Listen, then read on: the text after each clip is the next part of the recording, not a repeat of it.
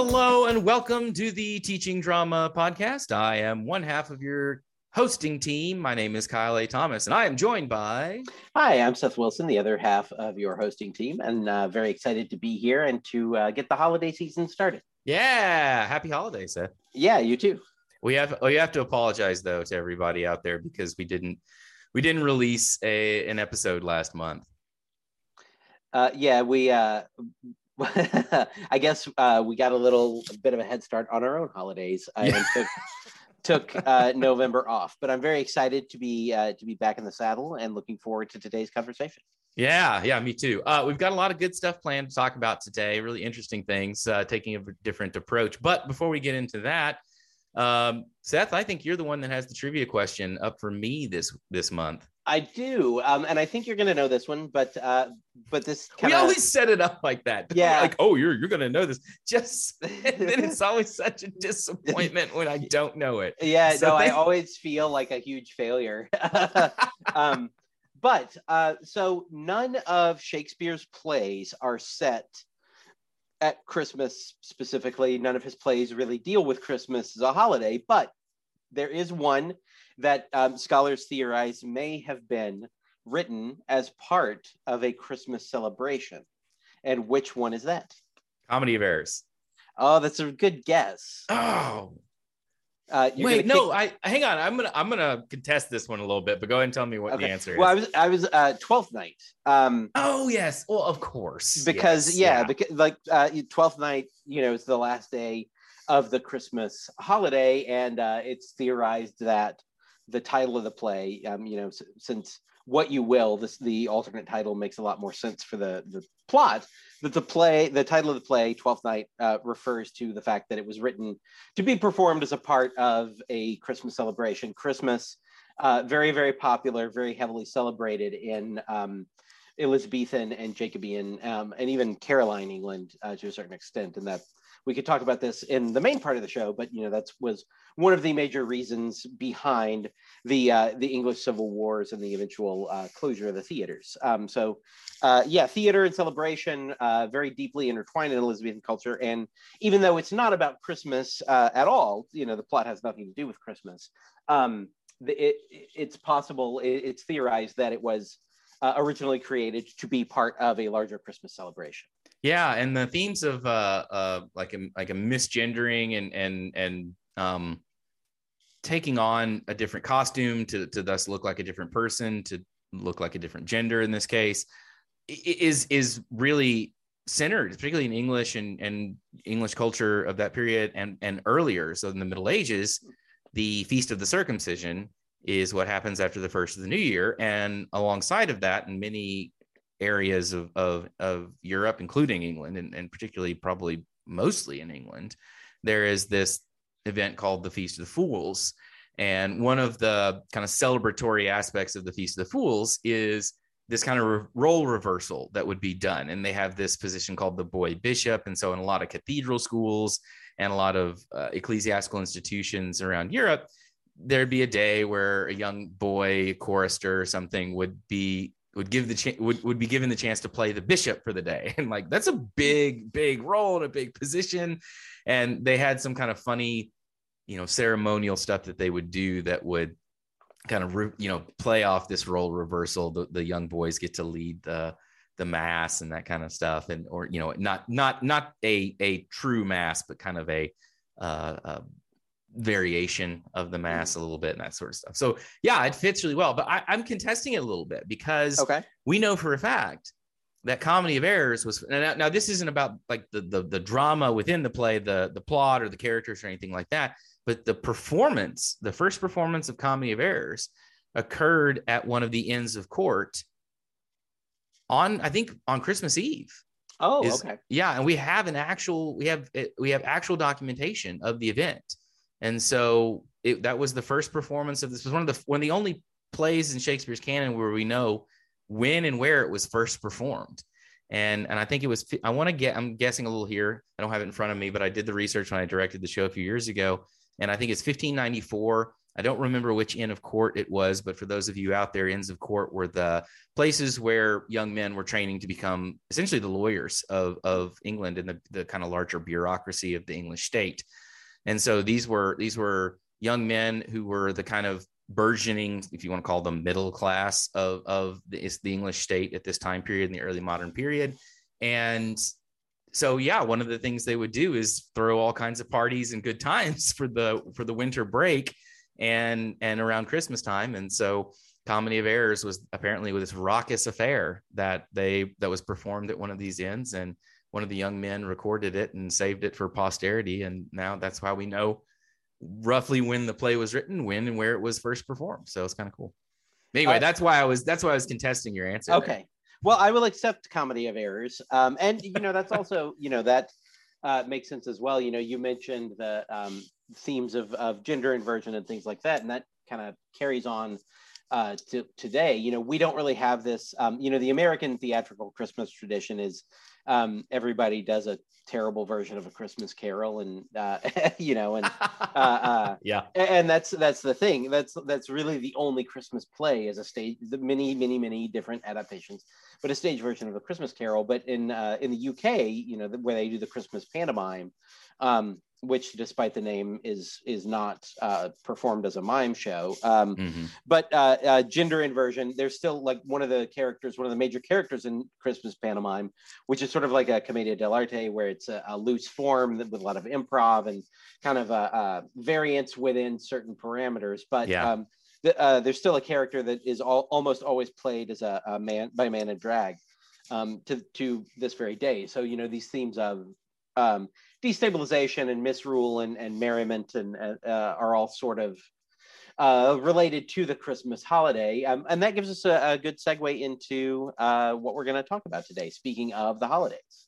Yeah. So one of the things that Seth and I discussed for this month's episode was, what is the function of ritual or in theater and in performance and in our lives? And is it the kind of thing that should be more apparent in our work and actually more informational for our approaches, our methods, and our practices in theater? So, especially because both of us are theater historians, and for me, I'm dealing with pre-modern medieval theater for the most part, and there's a lot of ritual in there that we're going to unpack a little bit, especially around this time of the year, the Christmas season and the New Year.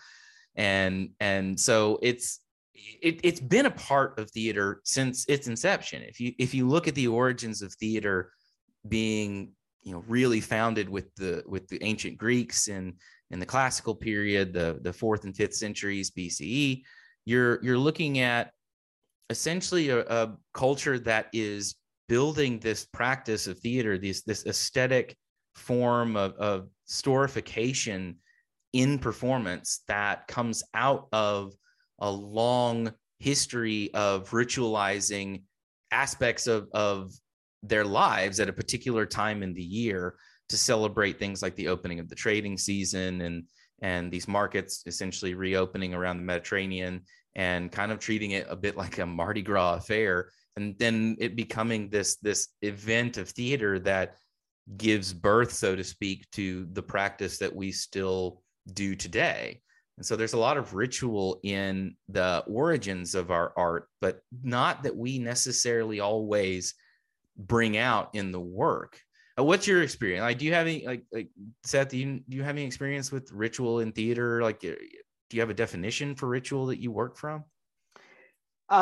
The bulk of my research has dealt with the commercial theater, but I have looked at and in one of the longer range projects that I'm working on, I intend to go into this a little bit more, but I've looked at a lot of the ways in which theater, because most of my work is on theater of the long 18th century in England and the Atlantic world. And there were contemporary with reopening the English commercial theaters. There were also, there were lots of celebrations of King Charles I as a martyr. And there were lots of, Pepys, who is the tireless friend of the 18th century theater historian, talks a lot about going to church and sort of what the environment of the church was like. And we have a lot of information like in the continental Europe for, like the tradition of castrati comes out of religious observance. And you might need to explain what castrati are. Yeah. So castrati. It's unfortunate for our audience. Castrati were young boy performers or teenagers who had an operation to basically they were neutered. So that to prevent them from going through puberty, to preserve their high singing voices, because it originates in one of the letters that is attributed to the Apostle Paul. He says, "Mulier takeat in ecclesia," meaning women must remain silent in church. And so to have a voice that could sing the soprano part, they developed castrati. They would perform this operation on these young men so that they could sing soprano parts. And they became, they remain operatic singers. They're very popular in Italy and parts of continental Europe, and they become superstars, really, in lots of ways. Perhaps ironically, they were very highly sought after as sexual partners from women from the upper class, because there was no chance of becoming pregnant if you slept with one of them. So it's a very interesting world there, and to find a way in which religious dogma really radically influences an entire strain of theater. But you asked like about a definition of ritual to work from, and I think because this is hard. I think that's hard to do. I think a lot of folks misunderstand what ritual is. Yeah, and I think that we think in contemporary life, I think people would find it almost offensive to suggest that church is a performance, whether you're Catholic or a lapsed Catholic like I am, or from some sort of Protestant tradition. But there are, if you think about the Catholic Mass, like there are lines that are repeated. Everybody knows what they're supposed to say and when they're supposed to do certain things. And there are aspects of the ritual of celebrating Mass or going to church that are very much like a performance. That it's I guess the kind of go-to definition that most theater scholars work from is Richard Schechner's work. That's about kind of draws heavily on anthropology to unpack the way that performance works. But and the book is Performance as Anthropology, right? Isn't that the title of it? And then there's From Ritual to Theater, I think, is that Victor Turner? But there are a couple of like mid-century anthropologists like Geertz and Victor Turner and that eventually morphs into what we now would call performance studies. But the idea of anything you do that is not immediate, that is behavior that you've engaged in before. Reperformance or representing. Behavior. Sorry, or restored behavior, which is representing. Yes. And lots of the things, even if you believe that there is a metaphysical aspect that you're whether you're talking to God or invoking some sort of higher power, whatever it is, there are things that are, I don't want to use the word performative, so I'll say performance-y about those things. Good substitute. Thank you. But I think it's a really difficult thing, because so much of our lives now are kind of like so much of modernity was about draining the ritual aspects out of life, and like we are it would appear to be seen and very much treated by the ruling class as machines from which every last ounce of productivity must be extracted, and that kind of obviates the place where a lot of things that were ritual might have lived. I don't know where. Do you have a definition that you found to be particularly helpful in helping you think about it? No, I mean, you've really touched upon a lot of the stuff that I deal with and think about when it comes to ritual. And one of the key things I want to differentiate, though, and because I have this memory of when I was in undergrad, and it was one of my early acting classes, and the professor was asking us to take a ritual, and I remember specifically he used that word, take a ritual and then turn it into a performance, something to that effect. I don't remember the exact instructions of the assignment, but it was something to that effect. But what he really meant was take a routine and turning it into a performance. And I think that there's a key aspect here that I want to make sure that we understand here. When we talk about rituals, because what you talked about in terms of the metaphysical aspects of ritual, that essentially what we're doing when we perform in ritual, and I don't think it's degrading.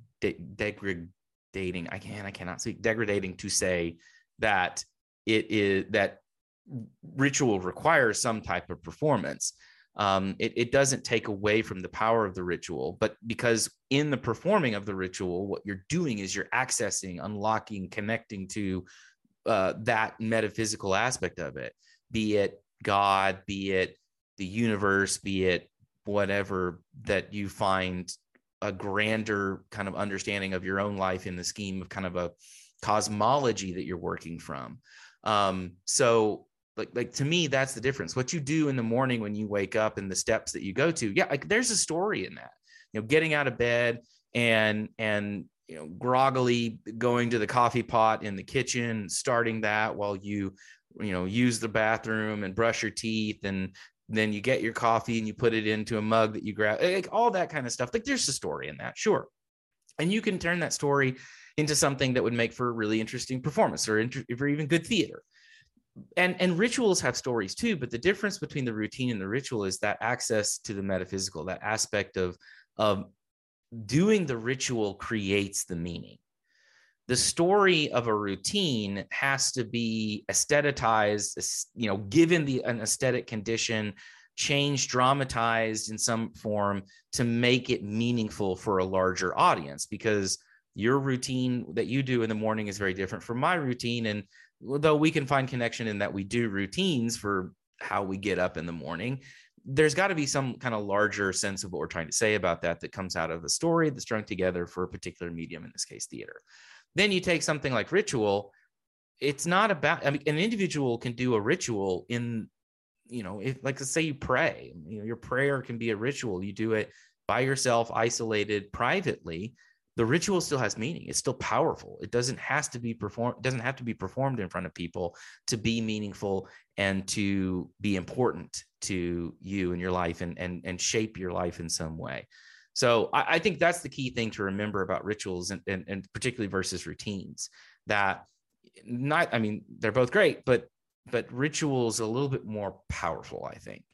And I think ritual leans itself to, because rituals, particularly high rituals, like what we're talking about here, when it comes to things like ceremonial stuff and worshipful practices, no matter what it is you may worship, that there's kind of already a theatricalization that's happening. There's aesthetics. You've got, you and I both have a lot of interaction with Catholicism, so we can kind of speak to that a little easier. You go in the mass, you've got the incense, you've got, truly engaging all the senses. You have the smell of it, the sights of it, the feel of it, the musicality, when you participate in the Eucharist ceremony, then you're getting the taste of it. You're actually, imbibing the wine and the blood of Christ and the body of Christ and so on and so forth. So there's a whole kind of sensory experience surrounding it. And that experience is really shaped by aesthetic conditions. And those aesthetic conditions have changed over time, even within an institution like the Catholic Church over a long, long, long period of time. So I think ritual naturally lends itself towards theatricalization. I'm trying to use all the $10 words I can today. Yeah. So I don't know. What do you do you find this I agree with you that I'm not going to call what we do in mass theater. I think that's insulting, really. It's not the same thing. But like, I guess, what's the line? Where's the line between a ritual and theater? Is there a line? Yeah, I mean, that's a really good question, and I think that's something that people have kind of tried to unpack and figure out for a really long time, and that's something that we think about in terms of like you mentioned Greek theater and its ritual aspects, and that's something that I think the sort of like standard theater history class description of what the Greek festivals were is they exercises in worship, but that they were also exercises of state power, and there's lots of different ways we can approach it. I think that it is that perhaps the difference is that when that you go to a ritual, that the theater as we conceive of it in the West, and in America in particular, may be transportative, but I don't think it's supposed to be transcendent. If that distinction makes sense. You go to see it and you might see it as escapism, to be taken out of your everyday life, to be challenged, to be taught something, to see a story that moves you in some way, but I don't think we tend to engage with it as something that is about looking beyond and connecting to something beyond the physical plane. I think that's the metaphysical, like kind of supernatural aspects of ritual.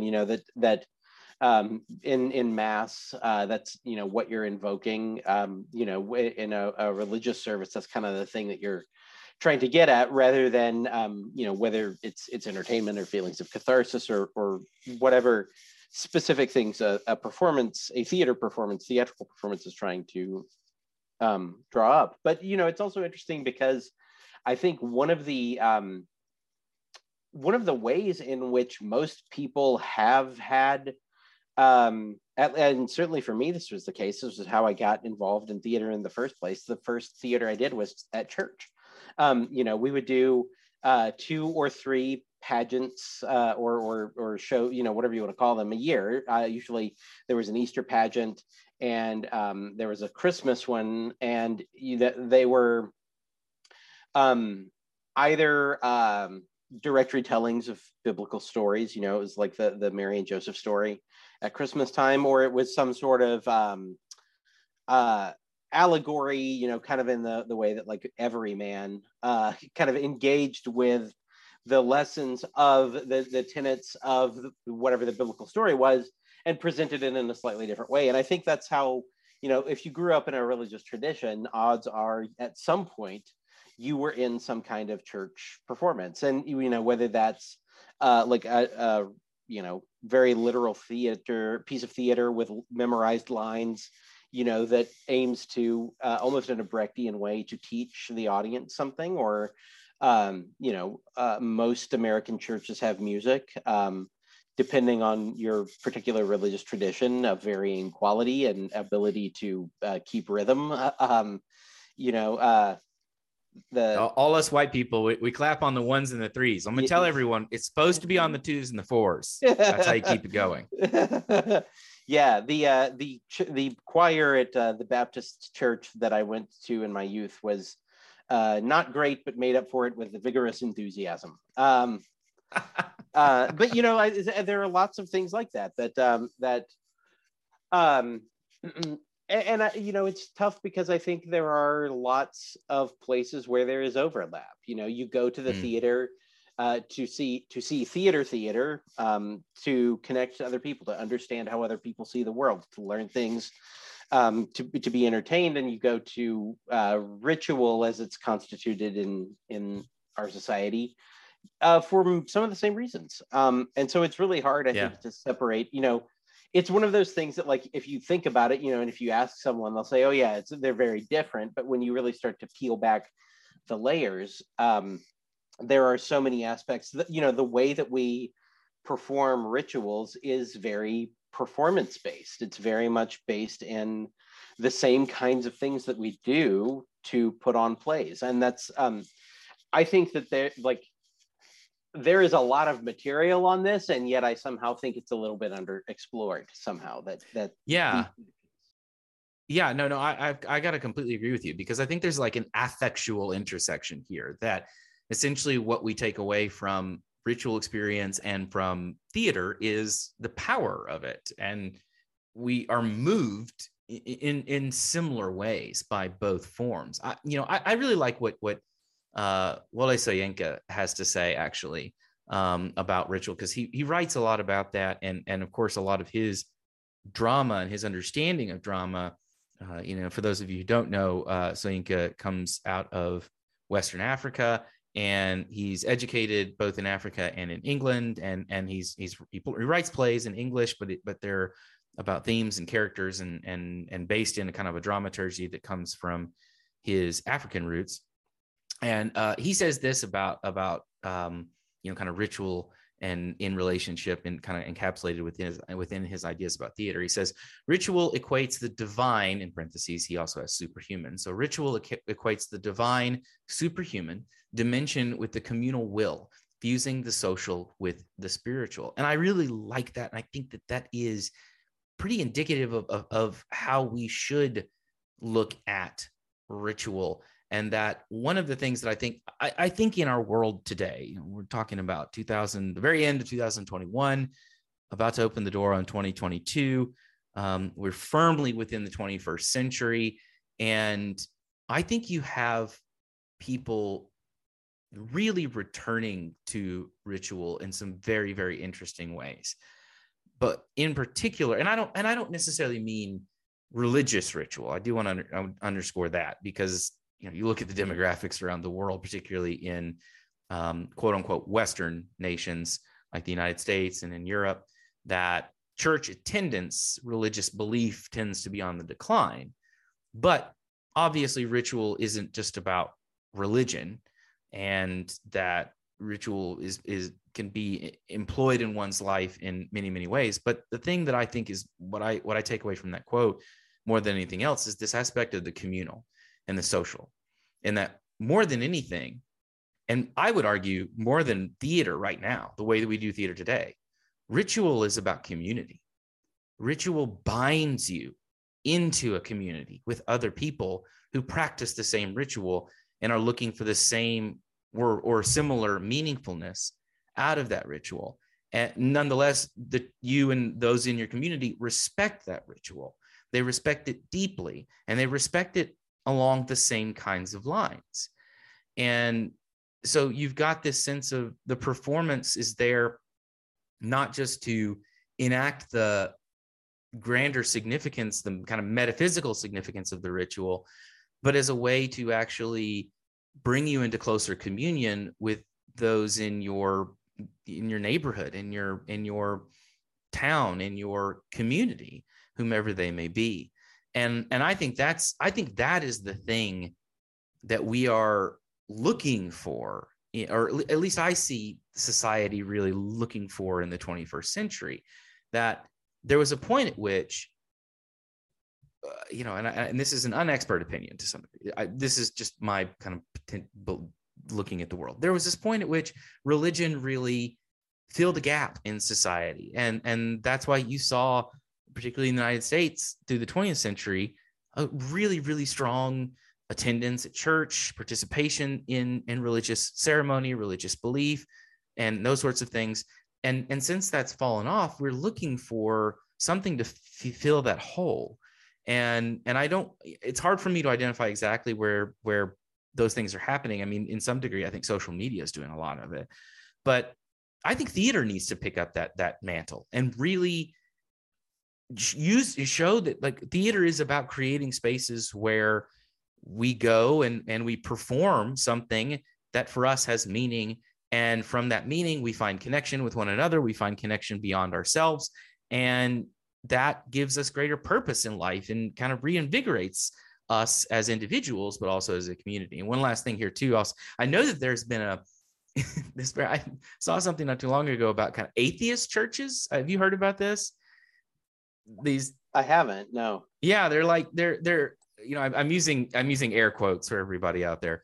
Atheist churches, I think that's what they're called, and they're really just gatherings of people who have no religious faith, who have no kind of religious practice themselves, and they meet on a particular day of the week and they sing some songs and they do some performance things. I don't even really know all the ins and outs of it, but to me, that's like, why isn't theater that meeting point? Like, why isn't theater providing the space and the place and the performative means for that interaction and that connection? Yeah, that's a really great question. And you talked about, you mentioned Soyinka, and one of his most famous plays, Death and the King's Horseman, is about a failed ritual that's meant to rejuvenate the community, and there's all sorts of colonial overlays in it as well. But I think about and this is going to be probably, you could talk about this more effectively than I can, but I think this will be something that is relevant to your work and the way that you and I both see theater. But I remember when I took undergrad theater history, basically the arc of the course is the Greeks invented theater and it was great. And then nobody did anything for a long time and it was really boring. And then Shakespeare showed up and fixed it. And then there was nothing for a long time until the 20th century when realism was invented, and realism is good. And so, it's a happy ending. Yeah. But thinking about I think about, especially as I got out of, and the reason for this, this is not like a great insight, but it's because we have such a literary bias in the Anglophone theater world, that's we think of theater as a thing with a script that you memorize, and so much of the parts of theater that don't get as much attention are not heavily literary, and I think about a couple of years ago, I happened to be in Oxford for the summer doing some research, and there was a group, the Oxford University Church had a poet in residence there, and this poet was collaborating with a graduate student who was a specialist in I think medieval theater, and they put together a set of mystery plays, the Oxford mystery plays, and they got different, much like the mystery play sequence of the Middle Ages. They found they had a girls' water polo team, the Noah's Ark play. They found. Oh, that's fascinating. Yeah, they the Oxford Police Department wrote one of them. I forget which one. Maybe the Last Judgment. I think. They tried to find groups. Oh, they had the police do the Last Judgment. Yeah. That's really good. Yeah, policing is kind of different in the UK. It's not quite as messed up as it is here. Please tell me they had a Judge Dredd character. Dispensing justice on the streets. But it was, I happened to be able to, I auditioned for it and was cast in one of the roles, and it was a really fun community event. Most of the people who were doing it were not religious, or were not, I did not attend the Oxford Church. A few people did. Some of them were C of E folks who good Anglicans who wanted to do this as a part of their religious faith, but a lot of people just wanted a community event, and it was a way, thinking about I always assumed that medieval theater would be insanely boring until you think about it as it's a community event for different people to show things off, to show off how their staging prowess, the cleverness of their writing or their storytelling, the clever ways they can intervene in the stories, and kind of as a community event, trying to one up each other. And you think about how, I mean, this was a problem even before the pandemic, but how atomized life is in post-millennial America. I mean, I think you mentioned social media as filling the gaps, and I think that the fact that there are a myriad problems with social media, but the fact that these gaps were there to be filled because of the way that people are isolated from one another, and the fact that we talked I think in our first episode this year about how the idea of a federal theater project. Yeah. And communities making shows about their concerns, as a way of working through ideas, of reckoning with themselves, of coming to an understanding of disparate elements of the community. And that would be a really great thing. And we don't have that now. And I think that, we do tend to think of like religious drama as either being, like a Christmas pageant that kids do that you watch before you go home on Christmas Eve to do your family stuff, or as like, the sort of like touring mega shows that kind of, retell biblical stories or what have you. But I think there could be a really like important community aspect, and theater could take on a really ritual aspect if, insofar as it's community based. And I think that's a thing I would love for there to be more of that, and to figure out a way to do more of that. Well, I would say, in speaking about like, how do you do this? Like, if there's anyone out there listening who's interested in what you're talking about, because I think you're spot on. I would recommend Augusto Boal. Like, I think he's probably got in his Theater of the Oppressed, he has a book by the same name, Theater of the Oppressed. Mm-hmm. And he passed away 2009, I think 2010, somewhere in there. And yet he was he's Brazilian, really had a sense of using community-based drama. And this is, plays and performances that are tied, that come out of community identity, and thus also have a lot of connection to community ritual, as a way to reinvigorate one's voice, one's agency within society. So when we're talking about Theater of the Oppressed, clearly the kind of foundational aspect of what Boal was doing was to try and provide communities of people with a sense of belonging and identity that they could then draw agency from to push back against their oppressors.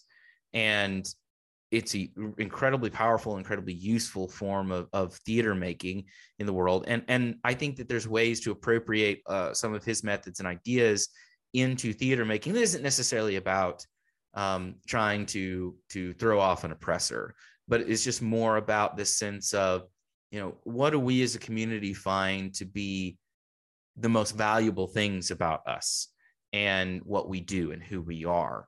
And it becomes ritual when you embody those things idealistically, or even in ways that are trying to negotiate the difficulties of being a member in that community. And then you continue to repeat it. Like, I think that one of the aspects of ritual that's so valuable is repetition. And I think initially, at least I feel this way, repetition is one of the most boring aspects of drama. To see something repeated over and over and over again, or, I think about, singing your hymns in church, the kind of strophic nature of it, that you'd have, basically first verse, chorus, second verse, chorus, third verse, chorus, that kind of stuff, like pretty standard stuff.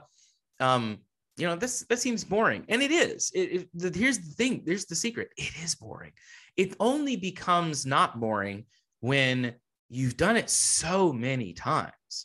It's like why your parents take you to church for the first, decade or more of your life, because at some point you begin to miss not going to church, right?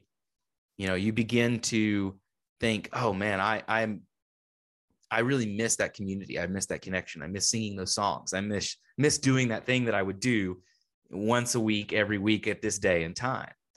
And that's all of a sudden you're like, oh, wow, all that stuff that I used to participate in, particularly when I was a kid and I hated, now all of a sudden has this meaningfulness to me that is almost unrepeatable anywhere else. And I think that the more that we look to creating the kind of theater that does that, and you're right as well, that it's not literary based theater. I don't think these are things you can pre-plan necessarily. Like, you can't hire a great playwright, no matter how good they are, how many Tonys and Obies they've won, and bring them in and expect them to create a perfect, ritual play for you. It's the kind of thing where it has to be a community effort. It has to be communal. It has to be repeated. It has to be done over and over again. And last thing I'll say to this too, like you brought up medieval theater, and by the way, I didn't even know you did that in Oxford.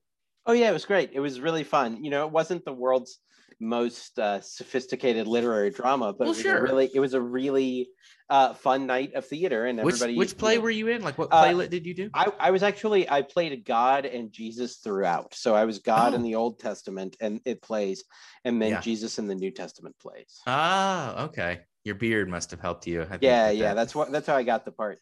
And also, I And think that guy with the beard, he can be yeah. Jesus. Well, I think they also liked the idea of having an American, uh, uh, because I you know feel it's sort of like that. my accent kind of set me apart from Oh, everybody. okay. I Yeah, get you. I get you. Yeah. Yeah. yeah, It puts you above everyone else, is what you're saying. yes, that is yes, absolutely. Well, I choose to interpret it that way.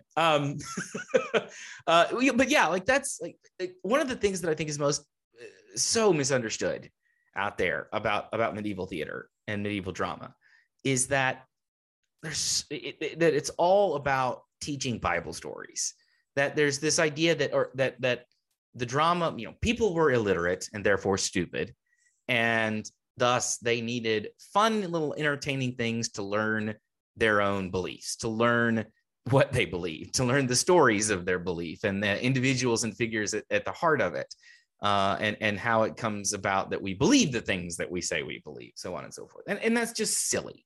That's just absolutely silly. It's not. It's historically inaccurate. It's lazy, and yes, the plays, like when you read the surviving scripts of the Middle Ages, they're not great literary drama. They're it's kind of like, it feels like Sunday school type Bible story type stuff. But the fact is, and a lot of it does come out of like liturgical stuff, and there's a lot, there's this thing called liturgical drama, and I actually don't believe there is such a thing as liturgical drama, but that's a whole discussion for another episode.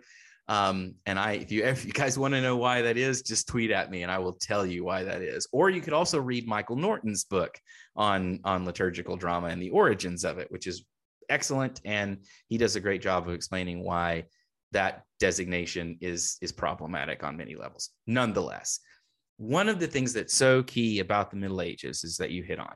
It's that the drama is about bringing together a group of people to not only express this is what we believe in, or to say these are the stories we find meaning in, but actually to provide a medium through which they can contest their own greatest anxieties in their community, their concerns, they can push back against authority. A lot of medieval drama is actually making fun of the church and making fun of bishops. There's this great play called Bobbio, where he's a priest and he's a lecherous priest. He's trying to get together with his stepdaughter, and he's got this manservant who is getting in between him and his stepdaughter at every step of the way. And then in the end, the servant ends up castrating this priest named Bobbio, which is a fun, silly name to play. You would never think that was a medieval play, but it is.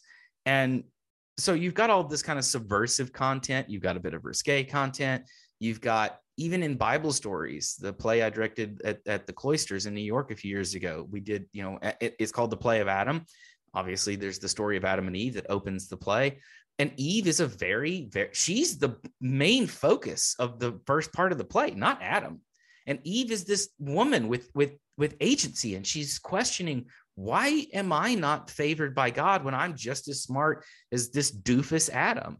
And I can do just as much. I can go to school. I can learn these things. Why am I a second-class citizen? And the devil then uses that questioning to kind of go, aha, I have the answer for you. Just eat this apple. Ha. And those sorts of things. And it's not denigrated that Eve would ask these questions. What's denigrated is that she doesn't seek the answers to the questions from God. She actually seeks them from this devil creature that just kind of happens to come into her path. And the play is really more about, who are you asking the questions to? Who, there's not wrong to think this way. There's nothing wrong with wanting to be more in life, but you've got to seek the answers from the proper sources. And then there's questions about labor when we talk about Adam and Eve, or Cain and Abel. And, who brings what? That the whole story encapsulates this question about an agricultural community versus a more kind of like a market town, that have these mercantilistic aspects of it, the way that the town is economically dependent on. And so it's like the stories that are familiar from the Bible are not just Bible stories. They're vehicles in which the community can deal with the questions that are most pressing to them, and they can work through it, and they can express their concerns to both themselves and to the community much larger outside of say like a single monastery or a group of guild or something like that, a group of like civic organization, that kind of thing in town, like to broadcast beyond to everyone else, a greater populace, what it is that they see in their town, what do they see themselves, what are they worried about, that kind of stuff. So yeah, absolutely, much more, but it draws from rituals. You've got liturgies, you've got all these kind of things which are familiar, which are common, which are experienced by all these people in this society, and they come together to work out their problems using these rituals. And I think that's a thing that there would be a real appetite for. And I think that, I mean, I guess like we have kind of a negative view of like educational theater, and think about it like, what it was like in school, or think about, what it was like in school or church or what have you.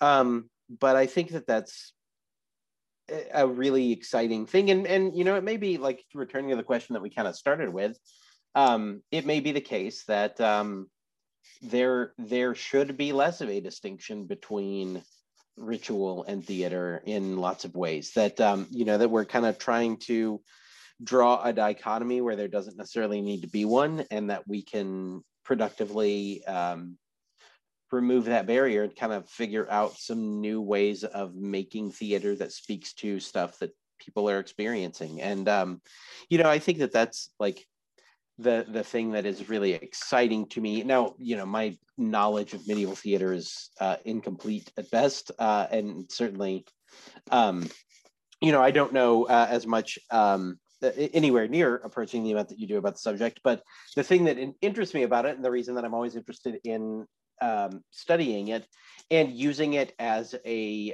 sort of model for some of the work that I would like to do, is that I feel like it is really, it's really productive, a really productive sort of space for thinking about non-professional actors or non-professional companies that are rooted to the community that they're producing things in. And, I also think like it's such a weird thing to assume that the past was boring. Like, people have never liked being bored, it's like, why would people spend so much time and so much effort putting on a show that bored them? They wouldn't. There was lots of stuff in these plays that was exciting and funny and challenging, and that appealed to the people doing them, seeing them. And I think that's, we kind of look to theater as a place to have our imaginations shaped. And I think that the ritual aspects of that are things that we should really lean into. And it's, this is kind of the one time a year where we sort of think of theater doing that, because of, it's the one time of year when most people are exposed to religious drama. You see your kids wearing bathrobes and stuff to be shepherds, or have you ever heard of the living Christmas tree, or a living Christmas tree? Yes. There was a very big one. The Chattanooga Boys Choir, where I grew up, did a big living Christmas tree. Oh, we did one. There was one in Little Rock every year. It wasn't a boys choir, but it was an adult choir. It was really cool. Yeah, I remember that every year. Yeah, I feel like, we there was a city. There was also like I don't think they still do it anymore, but they did like a city civic performance. It was called the Grand Illumination. And it was the weekend after Thanksgiving in this park downtown in Chattanooga, where I grew up. They would have like different schools and different groups do a show, and the sort of overarching narrative of the show was about like getting ready to start the Christmas season. And the kind of a standard thing about like finding your Christmas spirit. And it ended with Santa like announcing that it was officially Christmas because everything had been restored, and they turned on all the lights in the downtown area. Oh, that's so cool. Yeah. I mean, that is amazing. I think it's very medieval, but maybe Yeah. that's my biases. No, coming it out, definitely is. It's funny. I hadn't thought about it in a really long time until just now. and you don't think they don't still do that? I don't know if they do anymore. I think that it might have, the person who was kind of in charge of doing it, I think, retired, and so I don't know if there's still anything like that going on. But I loved going as like even into high school. It was such like, there were some corny aspects of it, but sure. It was it was a fun way to like think about like, okay, well, the holiday season has started, Advent is underway. Have you experienced any theater that you would like? Is there anything that's more modern, more contemporary that you feel fits well with kind of a ritual way of doing a ritual mode? I think that's maybe the best way to explain this. A ritual mode for theater. Interesting.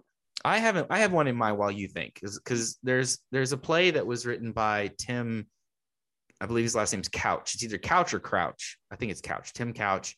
He wrote a play called Total, Immediate, Collective, Imminent Terrestrial Salvation. I hope I got all those right.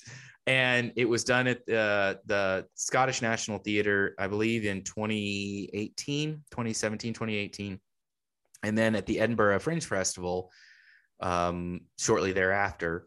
And it's this very fascinating piece. It's the play is really is pretty simple, actually. The play is about a cult that started in England, but then moved to South America, and they are waiting for the end of the world. And it's supposed to come not by means of some grand force, be it something divine or godlike, or and it's not aliens. It's just that a black hole is going to emerge and in the world. And so it's very based in it's trying to be as religious as possible in terms of like the human religions that we're most familiar with, but it's still very, very religious at the same time. The weird thing about it is this: you sit in a circle in any space, doesn't have to be even a theater space, just found space, whatever, and you have the script with you. They call it the book, and you have the book with you, and the actors have the book, so everybody's got the book. And at some points, one of the main characters, there's only 3 characters in the show. One of them, Miles, he's the cult leader and the father to the main girl in the story. And he actually asks audience members to read from the book. So you read these like passages as if they were like, you were reading at a religious service from your religious text. And furthermore, the script has illustrations in it. It's almost like a medieval manuscript. Again, here's me trying to compare everything to the Middle Ages, but it's like very much like a medieval manuscript. You have the text, but you also have these beautiful illustrations that continue the story of the play, but also do things that are very different from the story, that just kind of embellish and add flourish to the text. So the text is performing as well. So you kind of, it somewhat undercuts the power of a literary theater by even making the literature visible, the literature perform for individual audience members, as well as perform as a part of the play. And so there's a lot of really ritualistic aspects that come together, and you're watching this play thinking, oh, this is interesting, the way they're doing this and then all of a sudden you're like, wait, am I like by the time Miles comes out and he starts interacting with the audience and getting us to all basically get ramped up for the end of the world, you're like, wow, am I in this cult? am I implicated in this dramatic action in a way that I didn't have a choice about? Or, it's brilliantly done. But I think that's one of these plays that to me is introducing a lot of new stuff, novel stuff into theater that is really exciting, but also pulls heavily from ritual and religion in a way that isn't trying to recreate it. That sounds like a really interesting night, and the kind of thing that would really challenge your perceptions of what I think that a lot of people still like think of and want theater to involve going in and sitting there and seeing something and then leaving. 2 things came to mind, one of which I would say is like not really I wouldn't really say was ritualistic or necessarily, but I think it incorporates some of these ideas. But I saw an undergrad production of Mr. Burns, a post-electric play that I think very much toys with a lot of ideas about ritual, the way that theater's created, and that's a good show. Yeah, it's a great play, it's the production I saw of it was one of the best undergrad productions I've ever seen of anything.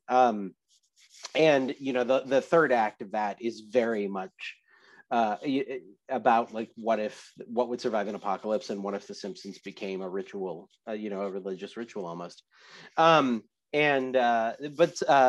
I saw Too Much Light Makes the Baby Go Blind here in Chicago a couple of times at the Neo Futurarium, and if you're not familiar with it, it was they're not doing it anymore right now. The person who created it has decided they want to do something else with it, so he's not running at the Neo Futurarium anymore. But it was 30 plays in 60 minutes was the idea, and and a varying length, and it's done in a different order every night. The audience calls out which one they want to see, and there's an MC who kind of picks them and controls the way that it unfolds. But there were several of the short plays that involved like the audience becoming a character in the play, or doing various aspects of the performance, and then there's one of the traditions of the theater was every time they sold out, they would order a pizza at the beginning of the show from the pizza place down the street, and then it ended by giving everybody a little bit of pizza.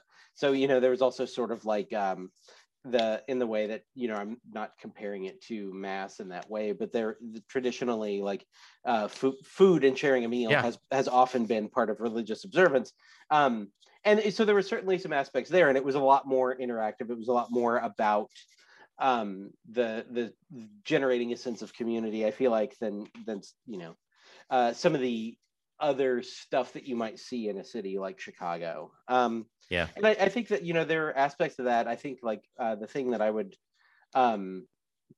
would be interested in hearing from listeners about, and like kind of pointing them to, is thinking about incorporating this into the stuff that you're doing. If you're working with students, what are some ways that you can I don't want to like pat myself on the back here too much, but I did but go ahead. Yeah the first play I directed when I was teaching high school, we did a Greek tragedy, Iphigenia at Aulis, and then and the version we used was like 60 minutes. So as a second act, I had the students write their own play that was like a sort of Seder play. Kind of sending up and the previous the tragedy, and highlighting some stuff about it that they thought was silly, and dealing with some of their own concerns. It was really, really fun, and people really, really liked it. It was not the easiest thing in the world to do, and there were some things that I probably would do differently again. But I think that that too often we think of our students as like needing so badly to get training in doing realism and doing Shakespeare, doing musicals. And, if we're preparing them for the field, they certainly need that we often, don't think about letting them, writing and creating and devising their own stuff, which I think is a really powerful way to give them a sense of ownership over the artwork that they might not necessarily get from, just from, doing scripted drama, which is traditionally how most people's training is constituted. Yeah, and the ritual, what ritual does is it pulls us away from scripted drama, because it forces us to, ritual is the means by which the performance engages, interacts, and encourages the audience.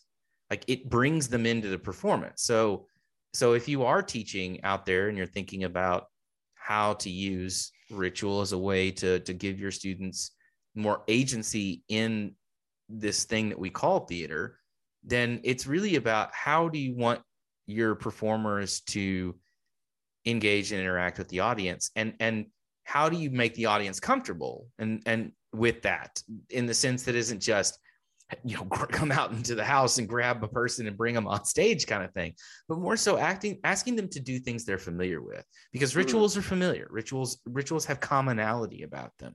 And so, asking the audience to do something that they're familiar with is never going to take them too far outside of their comfort zone, such that you can bring that work and what they're doing into the performance holistically and better erase that line, which is a line that is the invention of the modern theater, that aesthetic line between performer, and audience, spectator. Yeah. And so I think that's the value in ritual, is that it works. It does the work to erase that line in ways that allows everyone to remain relatively comfortable, relatively within the familiar, and yet do something new and interesting with the familiar, with the common, in a way that makes new meaning and inscribes new ideas within those practices, such that, you kind of, I hate to put it this way, you kind of kill the playwright a little bit.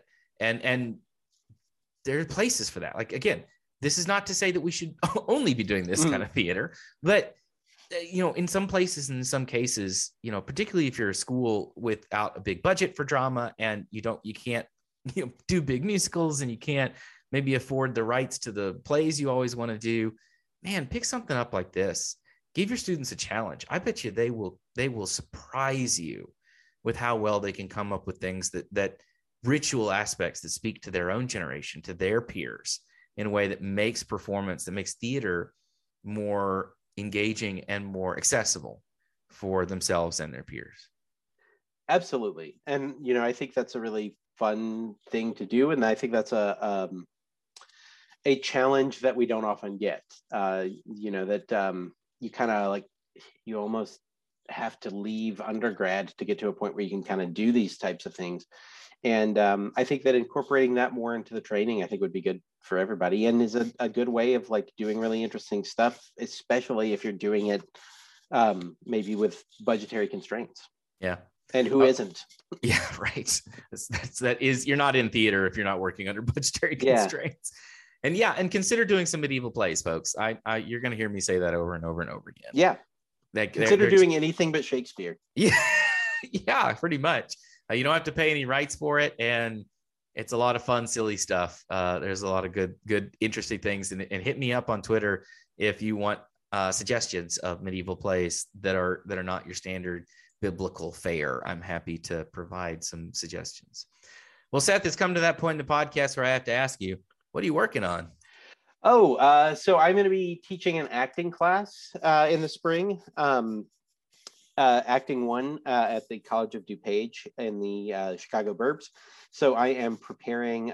It's been a couple of years since I've taught acting, but I'm very excited, very much looking forward to it, and preparing for that. And I am revising and finishing an article about an Aphra Behn play called The Widow Ranter that I'm hoping to submit a couple of places and to see if I can get some traction on it. Very cool. Excellent.